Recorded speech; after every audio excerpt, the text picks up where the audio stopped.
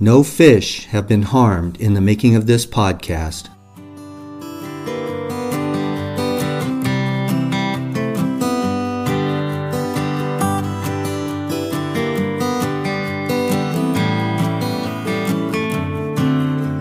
I'd like to welcome everybody to Talking Bass in PDX as we talk fishing in the Northwest. Hi, I'm Don Clark and I'll be your host. I'd like to welcome everybody aboard as we get underway.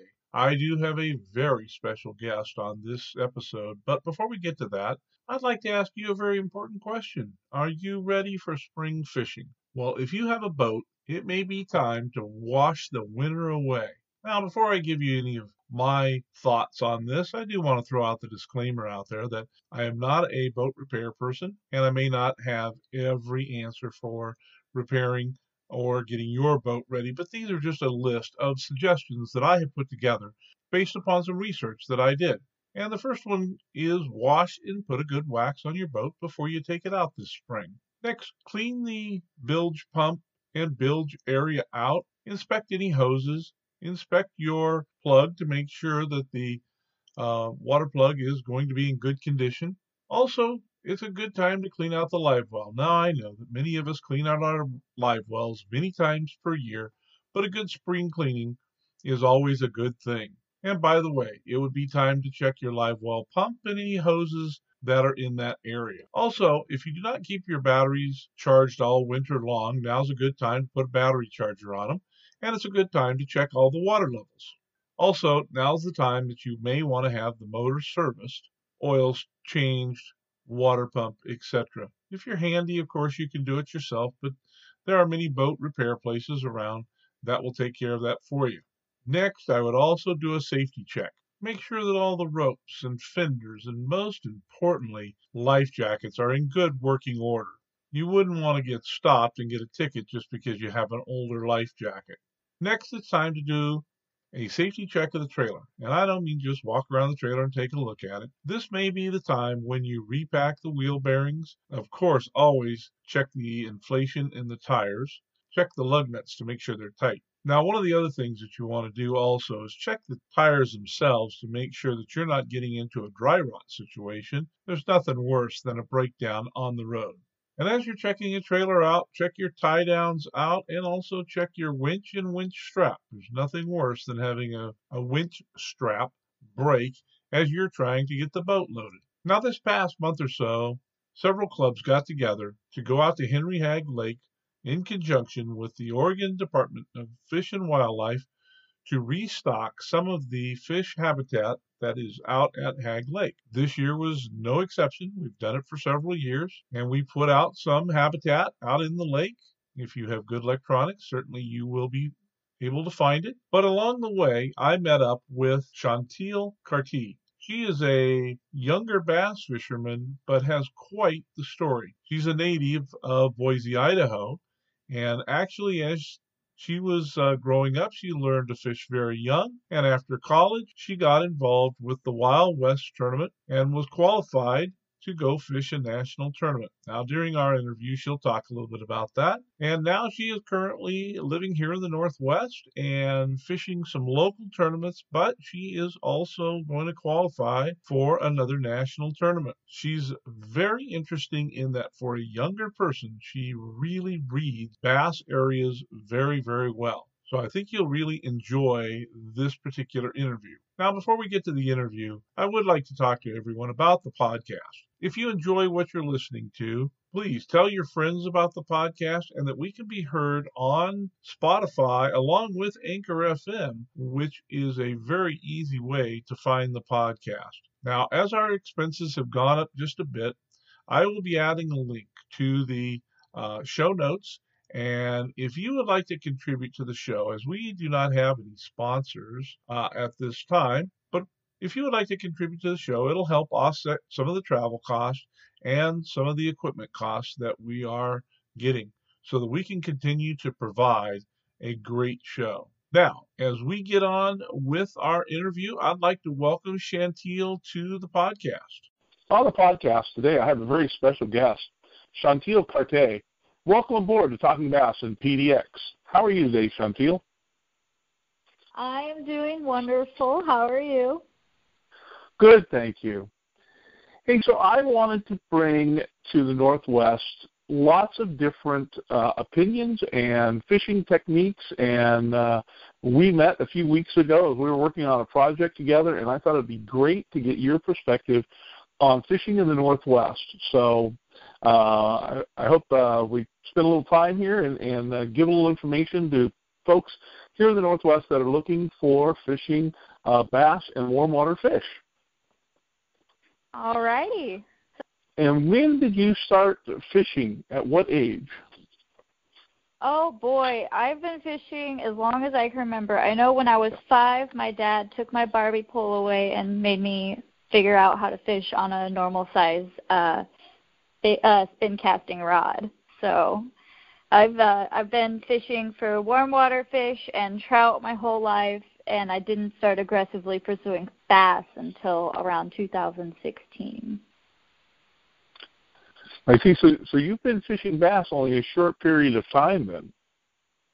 Well, I've fun fished for bass, but I haven't tournament fished until that year. But I targeted smallmouth my whole life. And then when I was a kid, when I got bored of that, I'd just throw out a worm and catch a trout. There you go. I understand. So you've been doing some tournament fishing. But what do you do in the off season? In the wintertime here in the Northwest, our fishing is not as available to us as, say, it would be in the South. I am a bit of a ski bum. I usually ski during the off season. I haven't experienced the Mount Hood area as of yet, though. I've been postponing that, seeing as I just moved this fall. So I've just been doing chores and renovations and labor. But I usually use the off season to organize my tackle, find whatever's rusty, throw that away, put some new treble hooks on my favorite baits that I use all the time, and then what else do? I usually re-spool all my reels when it gets closer to the first tournament of the year, but I'll take my spools apart and clean them out with Q-tips and reel oil or gun oil, whatever kind of oil you use. And that's, I think that's kind of a lot of folks get their stuff out and clean it out, and I kind of compare, especially bass fishing, I compare that to drag racing, because those are the two sports where fishing, the fish does not know who's on the other end of the line. Drag racing, the car doesn't know who's driving the car. And in the off season, drag racing people will pull everything out of their trailer and repack it, and it seems the same way for people who fish. They pull everything out and then put it back in, so they know exactly what they've got. So sounds like you're following what a lot of folks do. Yeah. Now also, it's kind of like fishing tradition.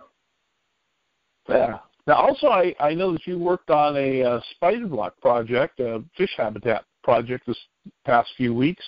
How was that something that you thought that would be helpful to the lake? You just wanted to do it? What was your motivation there? Well, I'm a bit of a hippie in that I'm all about conservation, and I generally pick up trash whenever I go on a walk or something like that. And I fished Henry Head Lake, and I know the spider blocks where they're planted in the lake, that's where you catch fish in winter when it's cold, because we'll go to those deep spots where that cover is, that artificial cover. And so I'm all about preserving the species. Yes, I like to eat fish, but not the big ones, obviously, because that's breeding stock. But, yeah, I'm with 503 Bassers. I'm in that club, and 2018, last year I did the spider block project, and I decided to do it again this year. I had a lot of fun with it, and I was able to come out both of the days that they had the project, building the blocks and installing them in the habitat. And I like to do that, and if I have free time, I try to either sign up for some volunteer work or just do something on my own. Well, you're being a bit modest about the project, because on the build day, you were out there working as hard as everybody else, but on the placement day, which was about a week later, you actually talked your boyfriend into bringing his boat out, and we were short of boats. So you got to get a first-hand view of where the spider blocks actually went and actually got to watch them being put in the water. So our hats off to you, because you really helped with that project to make it a great success this year. So thank you. Oh, well, so now thanks. I appreciate it. Yeah, so tell me about, I've been doing a little research. Tell me about the when you went pro and a little bit about how that all went. Okay, so what happens? I graduated college in 2015. And, of course, I graduated. I have my degree, a BSBA in Global Business Management from Sierra Nevada College. And my parents were like, what are you going to do with your life? I'm like, I don't know. I just went to college for 4 years. I'm going to be a ski bum, and I'm going to go fishing. And so my dad took that as like, okay, you're going to fish tournaments. I'm going to find someone to help you. And he got a hold of this man named Brent Shores. He is the founder of AccuCoal Coaling Systems. And he told me, if you want to fish, go out, do 1 Pro-Am circuit or 2 Pro-Am circuits, whatever you can do, and see if it's up to you, because it's a lot of pressure, and the ultimate goal for me for fishing is to be a pro.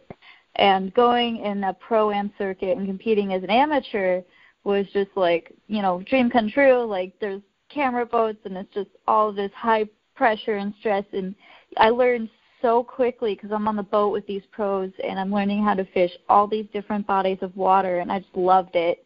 And I did it well enough that I was able to get enough points that I was invited to a qualifier for the Forest Wood Cup, which I was like, oh my goodness, what is this? This is craziness, because it's only my first year, and I'm like, people got to fish for like 15 years before something like that happens, but it happened my first year.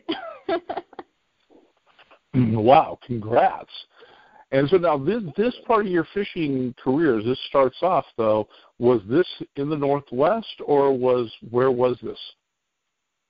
This was in California. So I did the California Pro-Am circuit, and I did the Wild West Bass Trail Pro-Am circuit. So it was like Shasta, Clear Lake.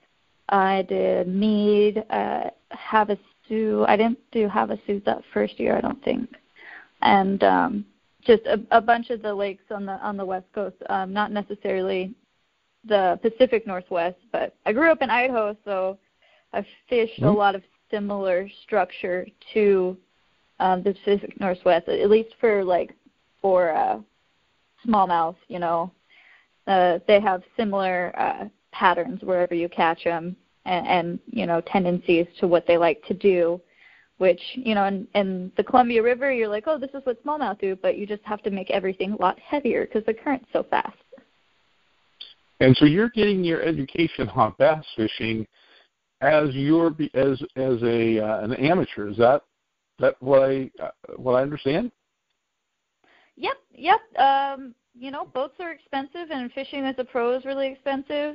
And an amateur, I think, is the best way to get in and to really understand and get hands-on knowledge of how these tournaments are run, and what your expectations are, and how you need to succeed as a co-angler, which is way different than as a pro. Because a pro, like a co-angler, you're just trying to get your 5 or your 3, depending if it's FLW or BASS, and you're getting your fish is dependent on where you are a lot of the time, and you're not going to catch the same fish as the pro. You're not going to get that aggressive fish. You're trying, because the pro angler is going to get that aggressive fish. He's on the front of the boat. He gets the first cast, all that good stuff.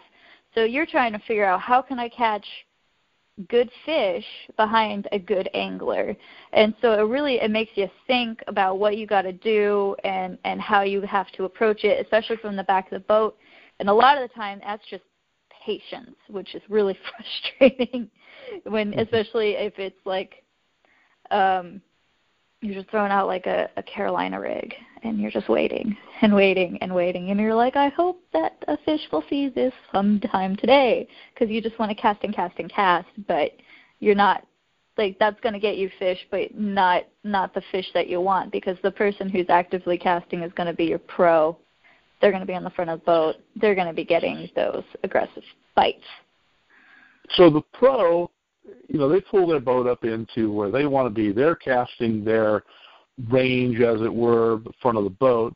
So as a co-angler, you're in the back. So now are you throwing after they have, or casted after they have thrown into an area, or you're fishing a completely different area of the water?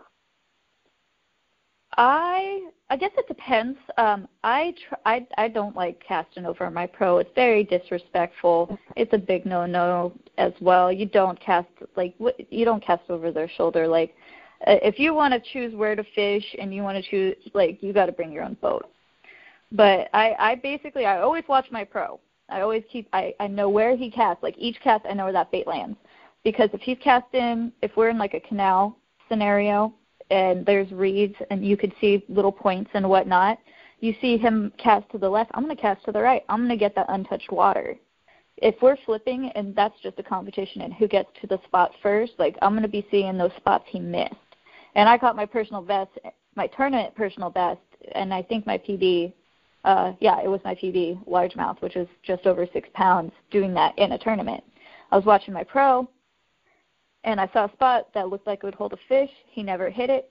I threw out my bait, and I let out that line because he was moving fast, and I was going after a slower fish. I threw out a Senko and, just let my spool out as fast as I could while keeping my hand on the line, trying to feel for a bite. And I felt a little bit of a snag, and I'm like, either it's a reed or it's a fish. So I put my bail down, set that hook, and got myself a 6-pounder.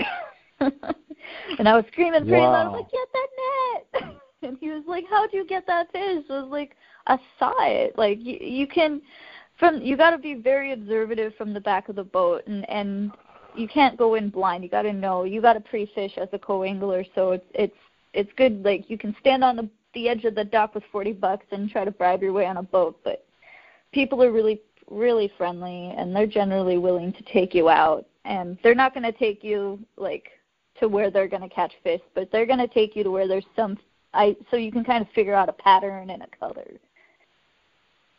And so in the tournaments then, so the co-anglers are competing against co-anglers, and then the pros or boat owners, they're competing against the other pros and boat owners. Is that right? Yep. So basically the pros and the co's, your names go into a proverbial hat. They do it in the computer, and they blind draw, and basically they pair you up randomly each day of the tournament. So for the first day of the tournament, you're going to get someone different on your second day, and then the third day, which I haven't done that. I haven't experienced the third day, but dreams, they'll come true. The third day, they do the same thing, but with only the top 10. I see. So now, when you were invited to fish a pro tournament, you had qualified at the regional level. Where was that pro tournament held? It was at North Lake in Tennessee, and it was a qualifier for the Forestwood Cup. So if I had placed in that, I would have been able to compete in the Forestwood Cup. I didn't come in last, but I didn't catch any fish. It was very stressful, but it was a lot of fun. And honestly, when I got this email, I was like, this is a joke. I can't afford this at all. And then a couple weeks later, I told my dad, and he was just like so upset. He's like, you have to do this. And I'm like, I got out of college. I got debt. So he jumped on the phone and marketed me and talked to the owner of Canyon Marine. He is amazing. It's in Nampa. John at Canyon Marine in Nampa, Idaho. He sponsored me a boat, and I sold him the boat back when I finished the tournament because I couldn't afford to buy the boat. But he got me a boat for the tournament. I was able to get a wrap on it because the tournament director's like, you need a wrap. Well, you don't. You need a wrap for the Forestwood Cup, but not for a qualifier for it. But I had a wrap. It had my name on it. I felt felt awesome. It was amazing. And I've just been chasing that dream ever since. You know, I got the truck that I'm paying off, and then I'm going to go in and get the boat after that. Wow, that'll be exciting once you get that boat. Now you've continued to compete, and as you said, you're part of 503 Bassers Club. Now you're also affiliated with another club. Is that right? Yeah. Cowboy Bass in Wyoming, actually. They are a BASS affiliated tournament, and I compete there. I drive out to Idaho for their qualifier for regionals, and I compete in that.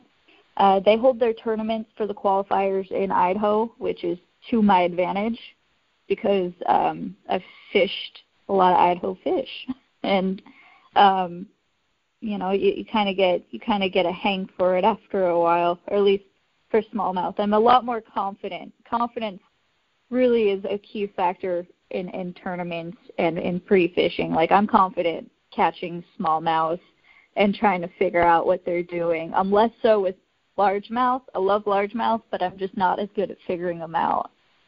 If that makes any sense. Oh yeah, and there's a different technique. You know, if you watch the difference, there's a technique difference. And so now you have qualified for 2020. Is that right?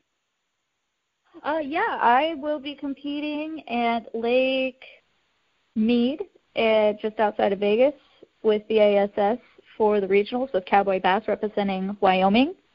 I'm very excited for that. I did the regionals last year with BASS, and I did not do well, unfortunately. Me and spotted bass don't get along very well. It was a challenge. Mm-hmm. And but it was fun because no matter how frustrating it gets, like, I can always look back and I learned something, and it's good because it gives you just one more key to the puzzle, because each body of water is different, even if it has the same species and different ways to fish and find those fish. And that takes me right into the next question. You kind of led me right into it. Fishing technique. Now, you can't use the same technique for each water, but tell me a little bit about the techniques that you like and the ones that you kind of your go-to techniques. Drop shot's king. I love drop shot. It is the old reliable. And people hate drop shot, but the thing is, like, I can use it to catch fish. It's just I'm really comfortable with it, especially because you can, like, it's not common, but you can, like, flip drop shot into reeds if you're accurate enough, or, like, next to structure, and you can just kind of let the line out, and you know that you're still going to have a good presentation in front of that fish, and it's a really good search technique. And I also like tubes and Ned rigs. Ned rigs and tubes, pretty much a very similar thing. Tubes I love in more of, like, a desert area, like you would see at CJ Strike in Idaho, or you know, like long sandy points in the Columbia. I would work a tube down the front of a point or off the point into a current or a shelf and a drop, because tubes just have a really good presentation for craw, and you can just bounce them around very accurately. And same thing with Ned rigs. Ned rigs have a little more of an open hook, so it's a little harder when you're fishing around rock. But yeah, it's just some good things to do. And what else do I like? I like blades. I like blades. Those are really fun to use when you're searching for bites, like in spring, you know, when they're gearing up for spawn and they're aggressive and they're chasing around looking for food. I like to use those, probably because they're shiny and flashy, but they're effective as well. Well, my comment on drop shotting would be, I think it's interesting up here in the Northwest, and probably in Idaho too, but because of the water temperatures that we experience, both early in the year and late in the fall, I find that drop shotting is a go-to for me a lot because of the speed at which we have to fish, which is slow. And as you were saying earlier, because you're on the back of the boat, you're fishing slower than someone on the front of the boat because you don't have the advantage they do. So I would think that that's a very good technique to go to.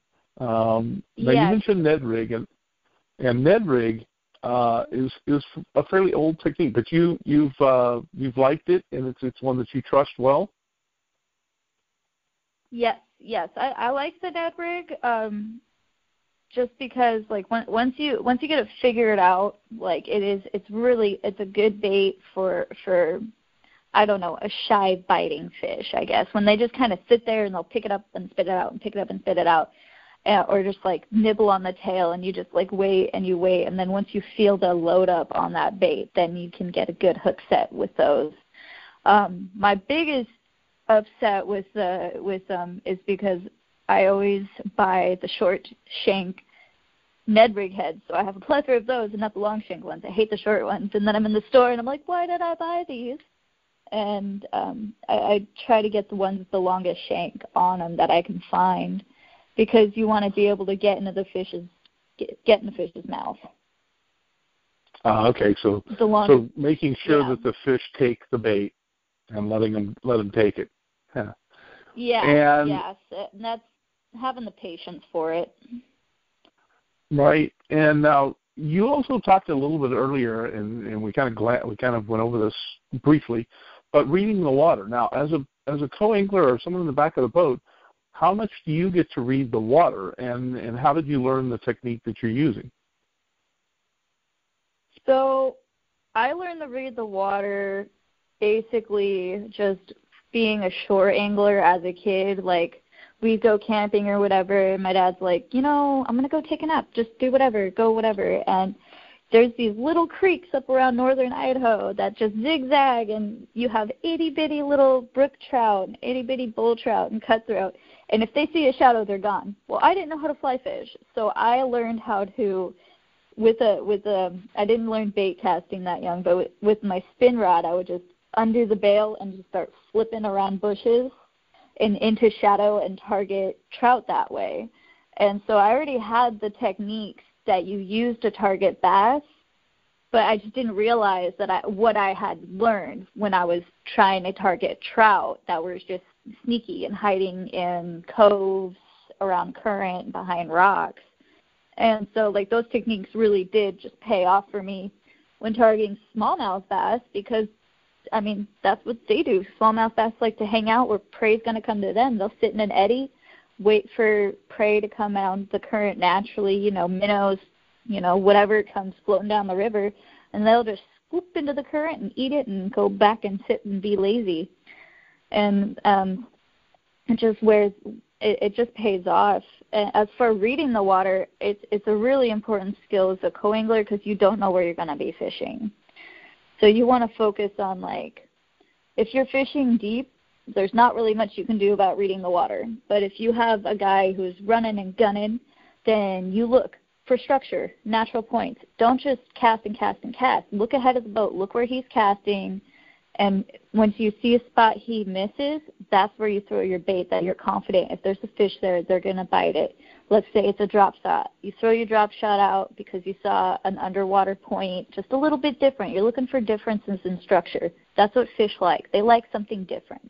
You see a flat bank with one big rock, throw by the big rock. There's probably a fish there, if there is a fish there. That's your best shot. Don't just fan cast looking for fish. Now, if you're on a flat and your guy is targeting bedfish, obviously that's when you want to fan cast. That's when you put out like a rattle trap and you are aggressively fishing whatever water you can reach, because you're fishing the same water. That's when you throw something noisy, because you're trying to attract something to you. And Well, that's pretty interesting. I have not tournament fished. I bass fish a lot, but I have not. So this is all very interesting. Now, one of the questions that I wanted to ask, because I I just found it interesting. I don't think you see too many females on the pro tour, but how do the pros treat you? Oh, wonderful. Everybody's just so nice. Like, there's always going to be the bad apple. There's always going to be that one person who tries to ruin your day. But the way I saw it, especially when I first started this, like, I was much younger, and it's just like, I'm a girl. I'm new at this. I'm good at this. And if that's why somebody's mean to me is because they're like, oh, this girl's, like, getting everything paid for. I didn't. I put it all on credit cards, and I paid it off last year. Because I just had I didn't know how it worked, and I was like, oh, I'll pay it off, and then I was like, oh, wait, money, I need to make that. But everyone's very nice. They're not gonna. A lot of people, if they see you struggling, they'll ask you what you're doing, and they'll kind of push you one way or another. And my first year, I had someone just give me a big bag of Old Ugly baits because I didn't have Old Ugly, and all the stores were sold out, and that's what the fish were biting on. And it's just a friendly atmosphere. And I think it is so because I'm a girl, and so it's like people are extra nice to me, or because they don't want to scare me away or something. But I'm like, I'm not very athletic or good at sports, so the one thing I am good at is fishing. So it's not really as like it's an exclusive thing. Yeah, and when you say you're not very good at at fishing, you have won a tournament here locally, correct? Was that last year or year before that you won a tournament with 503 Bassers? Oh yeah, I think that was me and Tom Hartshore. We won on the Columbia, and yeah, I mean that was a nice fun club tournament targeting smallmouth, and I learned a lot about the Columbia that day, and yes, I just basically, like, I hadn't really figured out what to throw. I was throwing, I think, watermelon, and I needed green pumpkin, and all I had was watermelon. And Tom threw me a couple baits, and he's like, throw these. And that's when I just started, going back on my heels and just kind of following my instincts, like, all right, so look for something that looks like it's going to hold a fish. And that's where I just started looking at differences in rock structure or, any kind of lay down, like, hey, there's this itty-bitty tree that fell down and it's on this flat bank, fish around that, see if there's a fish. And I always, like, when I am approaching structure or something, I always try to do that very long cast first in case it's a skittish fish, I guess. And I try to get that long cast out and just work the bait around the structure and then work myself in. That's if I can go in at my own pace. But obviously in a tournament structure, if it's non-team, on the back of the boat, you kind of have to work around what your boater's doing. But thankfully for that tournament, Tom was just very helpful. He was really friendly. He gave me a couple baits to use that were effective, and I have those in, and he makes his own jig heads, which are wonderful because you have to throw very heavy, and that was one of the issues I was running into is I didn't have heavy enough jig heads to get to my baits down to the bottom of that current. And it's not just him who has done that. Like, I've had many boaters do that with me where I run out of something or I have something or they have something that's working better than what I have, and they'll give it to me to use or give me one or two and help me out. And it's just, I'm always very grateful for it, and it just helps out a lot, especially when Tom and I were fishing and I was able to actually get a couple fish in the boat to help us win. That was nice. Well, that's that's always the thing I find about the fishing community is even in a competitive situation like that, somebody's there to help you, and that's really neat. One of the things that I always like to ask, this is kind of the funny question of the interview, but what is the most surprising thing that you ever caught? A sturgeon on in a tournament on the Columbia. I hooked I think a 2.5, almost 3 foot sturgeon on a little rattle trap. and I hooked it in the back of the fin, and I wasn't going to lose that rattle trap because it was a more expensive one. And I told myself, like, I'm going to buy this for myself for my birthday and see if it works better than my other brands. And I'm still, unfortunately, buying this $30 rattle trap because I have a better hookup ratio because it's louder than all the other brands that I found. It's just got so very, you were able to bring the sturgeon up to the boat? Oh, yeah. Like, I mean, we were catching that many fish, and it was my only one. I lost one earlier that day. It was my last bait, and I was throwing a rattle trap. My boater, like, because I had such a good bite ratio throwing it, my boater picked up a trap, but he didn't have the same kind as me. He had a similar color pattern. And so I was going to get that back. So I just, played it until it was tired. I didn't stress it. I loosened up my drag, and it was just a baby, So you can catch really big fish on a really light line. You just can't force it. And like that's the trick to it. Sometimes when you do catch those big fish, you can't force them in, but you can't let them like run away and run out of line. So I was able to get the fish up, and I got my trap back and retied and kept on going. And then I lost it later. Wow, go ahead. I cast it off later that day. I was like, no. Very dramatic. I'm very dramatic when I'm fishing sometimes.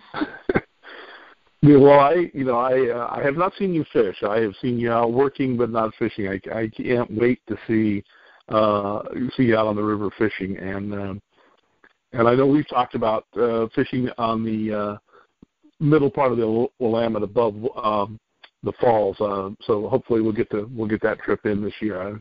We'll show you some other smallmouth spots up there. Now, are you planning to go back out on the Pro Trail at some point? Oh, eventually that is the goal. Like that's my goal. When I first started this, I had a full-time job at a coffee shop, and then I became my part-time job at a coffee shop, part-time job at a restaurant, trying to fish. And then it was like, I need to get a job where I can make money. And so I have the position I have now, which is in sales at General Pacific. And, it pays the bills. It's just a regular 9 to 5, so I don't have the ability to go fishing competitively on a pro circuit. So I'm just kind of biding time at this point until I can get the stuff that I need to do to go fishing and reach out and find a better supporting job.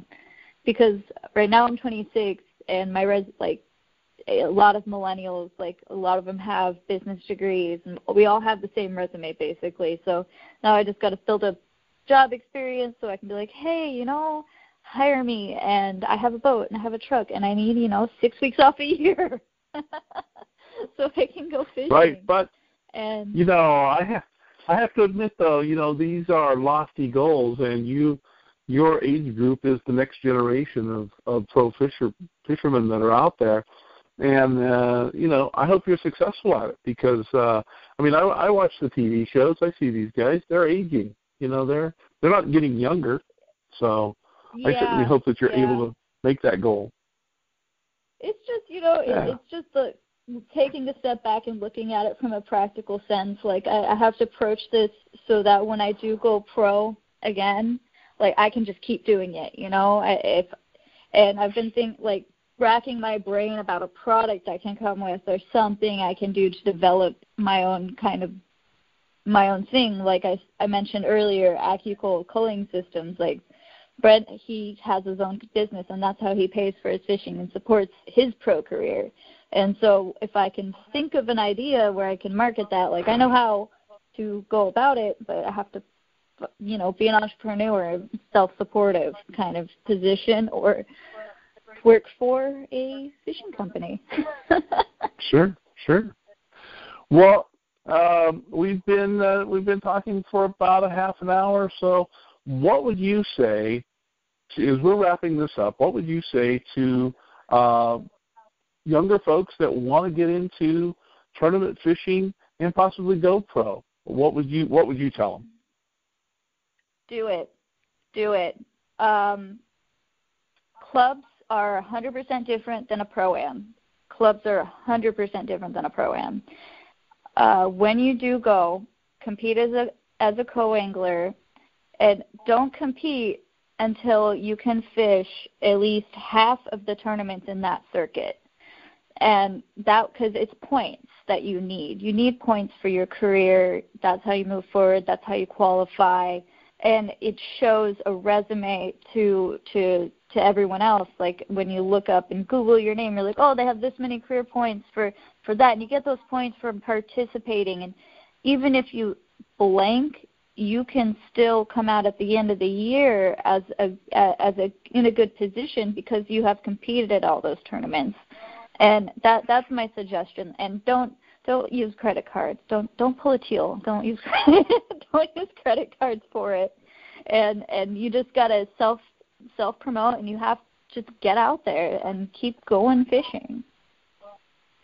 Yes. So those are some great advice. And marketing yourself. I know that's something that everybody has to do, and I'm sure that's part of the job. And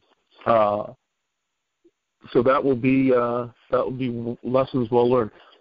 Well, Chaunteil, I'd like to thank you for stopping by, and we'll see you out on the river one of these days. Yes, thank you. This was a blast. I'm trying to rack my brain about more things that you could use, but on the Columbia River, throw a blade, silver or gold. Gold if it's dirty. Use white and chartreuse, and you'll have a good time. You'll catch a million little fish, and every once in a while you'll get yourself a big one. Well, that's great. Hey, and thanks for being on today. Thank you. Thanks, Don. Well, I'd like to thank Chaunteil for stopping by the Talking Bass and PDX podcast today. And again, if you're enjoying these podcasts, please tell your friends about the podcast and that we can be found on Spotify. Once again, I will put the show link on there that would allow you to make a donation to the podcast to help us out with some of the expenses. And if you have any show ideas or would like to provide some feedback for the show, please email me at gonefishingpdx@gmail.com. That can also be found in the show notes. Well, that'll take care of this show for this week, and I'd like to thank everyone again. Until next time, this has been Don Clark, Talking Bass in PDX, and I'll see you on the backcast.